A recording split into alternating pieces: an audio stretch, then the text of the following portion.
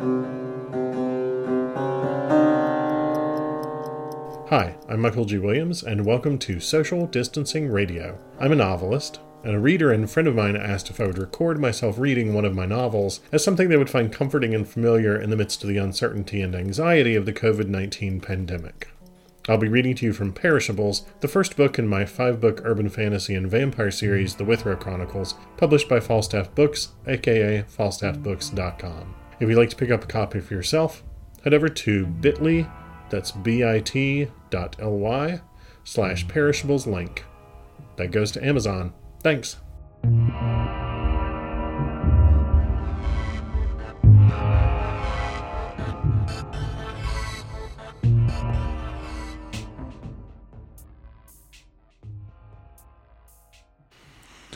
Okay, welcome back to Social Distancing Radio. I am Michael Williams. I now have my super fancy recording set up, ready to go. So let's see how this comes out sounding. First, of course, there is the reading wine.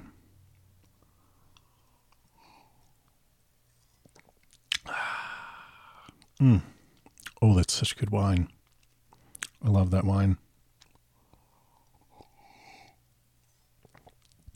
Yes, that is what it is all about. So, let's talk a little about Perishables. There are so many things that I wish I could change in this book, and that is just the nature of the beast when it comes to getting something published. It's too late. Things that I wish I could change.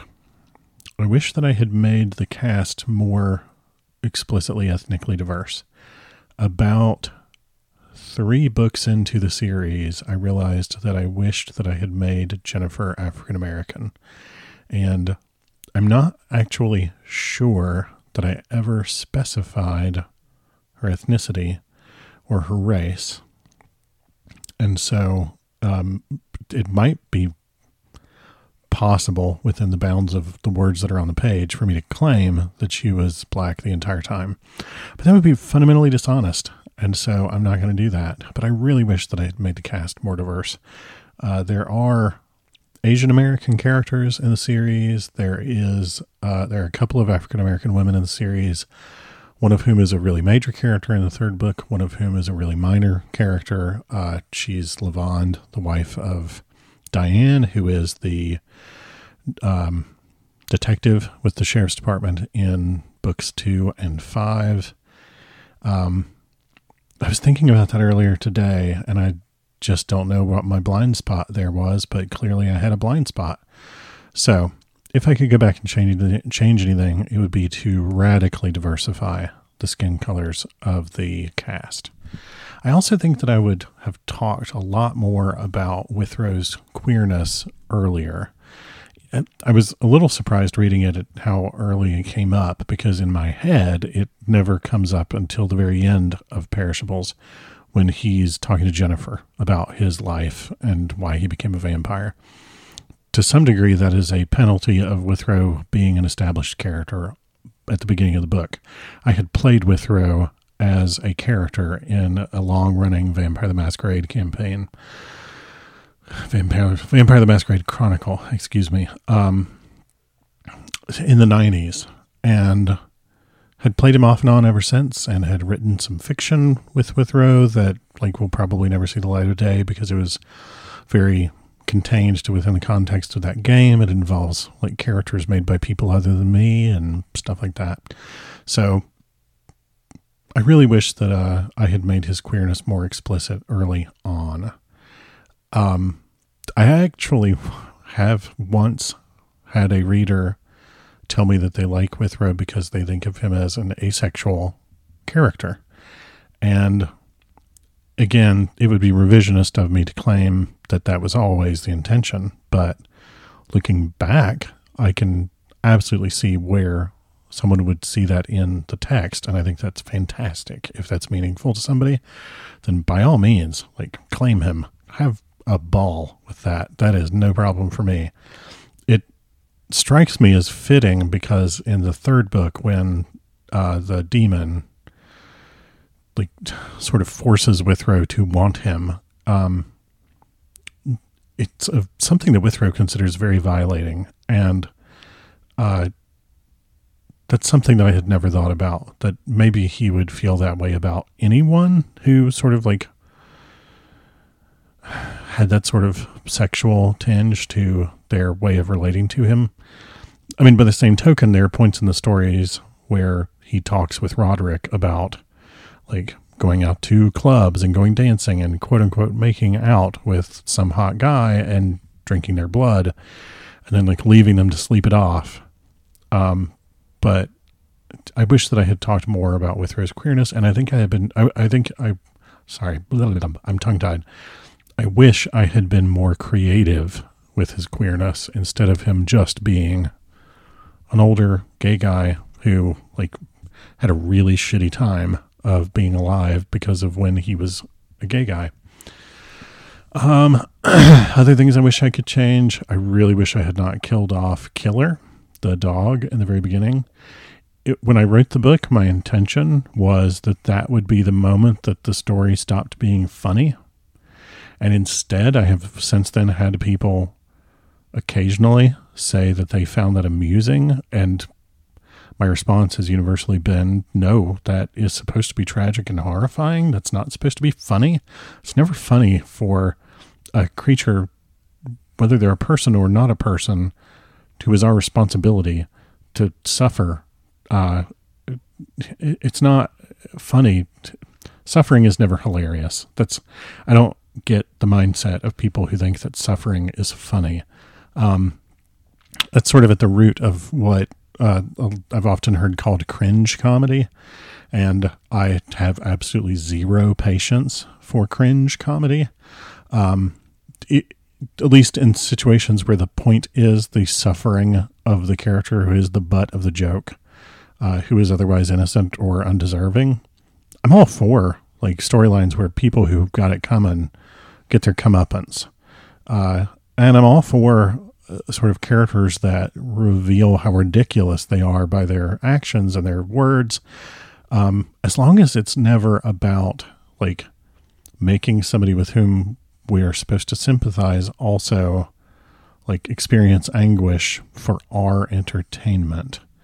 And that's sort of how I'm able to enjoy things like Strangers with Candy, where everybody is a cartoon, everybody is awful, but like the awfulness that they possess is sort of very much on display as undesirable, and nobody like directly suffers in a way that makes me like cringe because I love them and wish that things would be okay. A conversation my husband and I have had recently several times about like, or sort of an ongoing conversation that we've had about stuff that we like, you know, stuff that we're fans of and stuff that we're distinctly not fans of, includes the fact that like a lot of times stories don't work to build actual sympathy or empathy with the characters. Instead, they take this very lazy route of putting the characters in a very awkward, cringy situation so that we hope that that situation will end. That's not the same as making us sympathize with them, though, or empathize with them. And it's very lazy storytelling. And an example of a show that does a really good job of building actual sympathy for characters is Schitt's Creek, which we're in the middle of watching. And just over and over again, these characters are completely out of touch and they're very ridiculous and they're huge caricatures. And at the same time, they're completely without guile. They don't mean badly. They aren't mean characters. They're out of touch and they're having to learn how to live in the world like normal people again. But they do so with tremendous fondness for each other and affection for the things that they really do love. And it's never about, look at these stupid people, now let's make them suffer. Instead, it's about, look at these people who have lived a very insulated life and have had the insulation ripped away, and now they are responding to each other in ways that are understandable, but also come from a place of compassion as often as not. In fact, I think always they come from a place of compassion. You know, in The Locals, think that they're ridiculous, but the locals also work really hard to welcome them into the town and to make them feel at home and to like build bridges with them. And that's a really important part of storytelling for me. And I feel like every time somebody reads the bit where Killer is dead and doesn't get that that's tragic, then it's because I have failed as a writer at that point in the story. So I really wish I could undo that. I wish I could remove that opportunity for somebody to misinterpret what I meant. Because ultimately it's my responsibility what's on the page. And so I'm the person who should be held responsible for that, not people who get it, who read it and read it in a way that I did not intend. Other stuff that I wish I could change. I kind of wish people didn't think it was comedy. That's a weird thing to say because a lot of the success that it's had comes from a review where a really amazing book reviewer, book blogger, book nerd's brain candy referred to it as Stephen Colbert meets Stephen King. And early on, right after I self-published it in 2012, 2013, I was telling people that it was comedy and horror. But then the rest of the series doesn't have really any laugh lines at all. And I don't really think of it as funny, haha comedy. I think of it as horror that remembers that it's ridiculous. And horror in general often pokes fun at the parts of our society that are the most like restrictive unnecessarily, or the most arbitrary, or the most unfair. And so you get a lot of horror stories, whether they're on the page or on the screen, about like people who have very comfortable, insulated, privileged lives who are broken out of that and react badly. Or about people who like have never experienced tragedy, who are suddenly confronted with tragedy and are at the same time menaced by that same tragic agent. And that's what we're supposed to connect to emotionally a lot of times. But that also, like, horror, I've talked about this a million times on panels and conventions. Horror and comedy have a lot in common, and they both rely on subverted expectation. And, ultimately you can write the same scene right up until the moment where somebody pulls the trigger. And the difference between the horror version of that scene and the comedy version of that scene will be whether what comes out of the gun is a silver bullet to kill the werewolf or a flag that says bang, And really that moment, like what happens after the moment of crisis, is often what defines the boundary between horror and comedy, even though we don't necessarily often think of them as being right next door to each other. I think that Buffy the Vampire Slayer opened a lot of people's eyes up to that and did an amazing job. Anyway, so I wish that people didn't think it was funny, haha, because it gets compared to other comedy horror series that are like comedy. And I think that people get very disappointed. And one of the worst reviews it's gotten was from somebody who bought it because they were told, oh, it's comedy and it's just like that other series that is like actual comedy. And then they read it and were very disappointed. And I don't blame them for being disappointed because it's like ordering the chicken and getting the beef.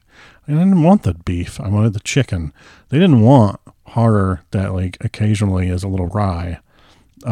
They wanted comedy. And I don't hold that against them. I like comedy too. So, other things that I wish I could change about it. I don't know. I wish that I made more of the women in it more likable. Reading it this time, I was like, gosh, so many of the characters who are unlikable are women. And at the time that this book was written, I was not in a great place emotionally in my life or in like relationships, things like that. I'm gay, but I was still like, I feel like being in a bad place emotionally in other parts of my life made me a little meaner than I think I would have been if I had written this book later in life. And I think that, the stuff I've written in the last few years has been much more along the lines of just some of it has been really hopeful and some of it has been like a little cynical, but also with an awareness that compassion has a tremendous amount of power. I don't think Withrow is a very compassionate character in this book. I think by the end of the series, he has developed a lot more compassion. And I think partly that's because he's got a character arc. And I think that that's partly because he's an anti-hero. And usually the difference between a hero and an anti-hero is that a hero starts out like at their birthday party and their uncle is there and they just got a new ring and all their friends are around and there's that cool wizard and they set off to do a quest and then they have everything in their support network sort of stripped away from them one thing at a time until at the end it's just like them and their best friend and their worst enemy and they're at the mouth of the volcano. Whereas anti-heroes tend to start out with nothing, and they start out sort of reviled and very much at the bottom of the ladder socially. And over the course of the story, anti-heroes tend to acquire that social support network and learn the value of the vulnerability required of them to build those connections. And then that's what enables them to win. That's how they overcome difficulty. And so partly that's just like built into this story that he would start out without really having a social support network or any sort of like emotional support, and he would develop that over time. But I also think it's because by the time the series was finishing, I was a much happier person, and that's just the way it is. So I've yammered for 15 minutes, and I think that is plenty of hearing me yammer. So let's talk about what I'm going to be reading next. So next up, I'm going to read 3 short stories in a row. I have no idea how long that will take me. There are 3 short stories from 3 anthologies that I was in, all published by Sekhmet Press. They are Wrapped in Red, Wrapped in White, and Wrapped in Black. Each anthology was themed around a different kind of creature or person. So Wrapped in Red is all vampire stories, Wrapped in White is all ghost stories, and Wrapped in Black are all stories about witches.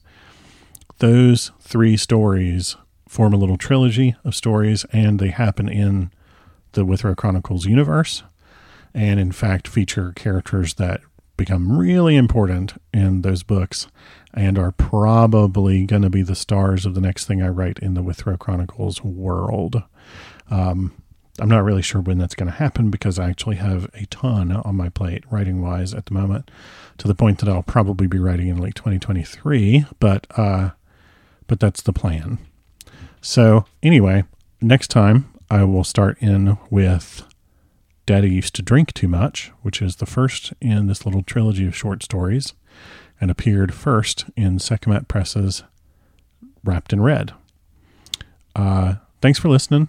I'm going to make a Facebook page for this podcast and everything, and I'm about to post in a couple of writer groups I know and start lining people up to do public domain radio because I know a couple of writers who are very interested in that. And I will now let you have your time back. Thank you.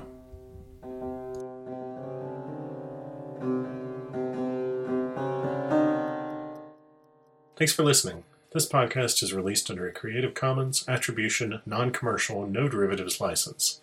The theme music is Plucked Contemporary Boom by Kara Square, available under a Creative Commons Attribution license at ccmixter.org.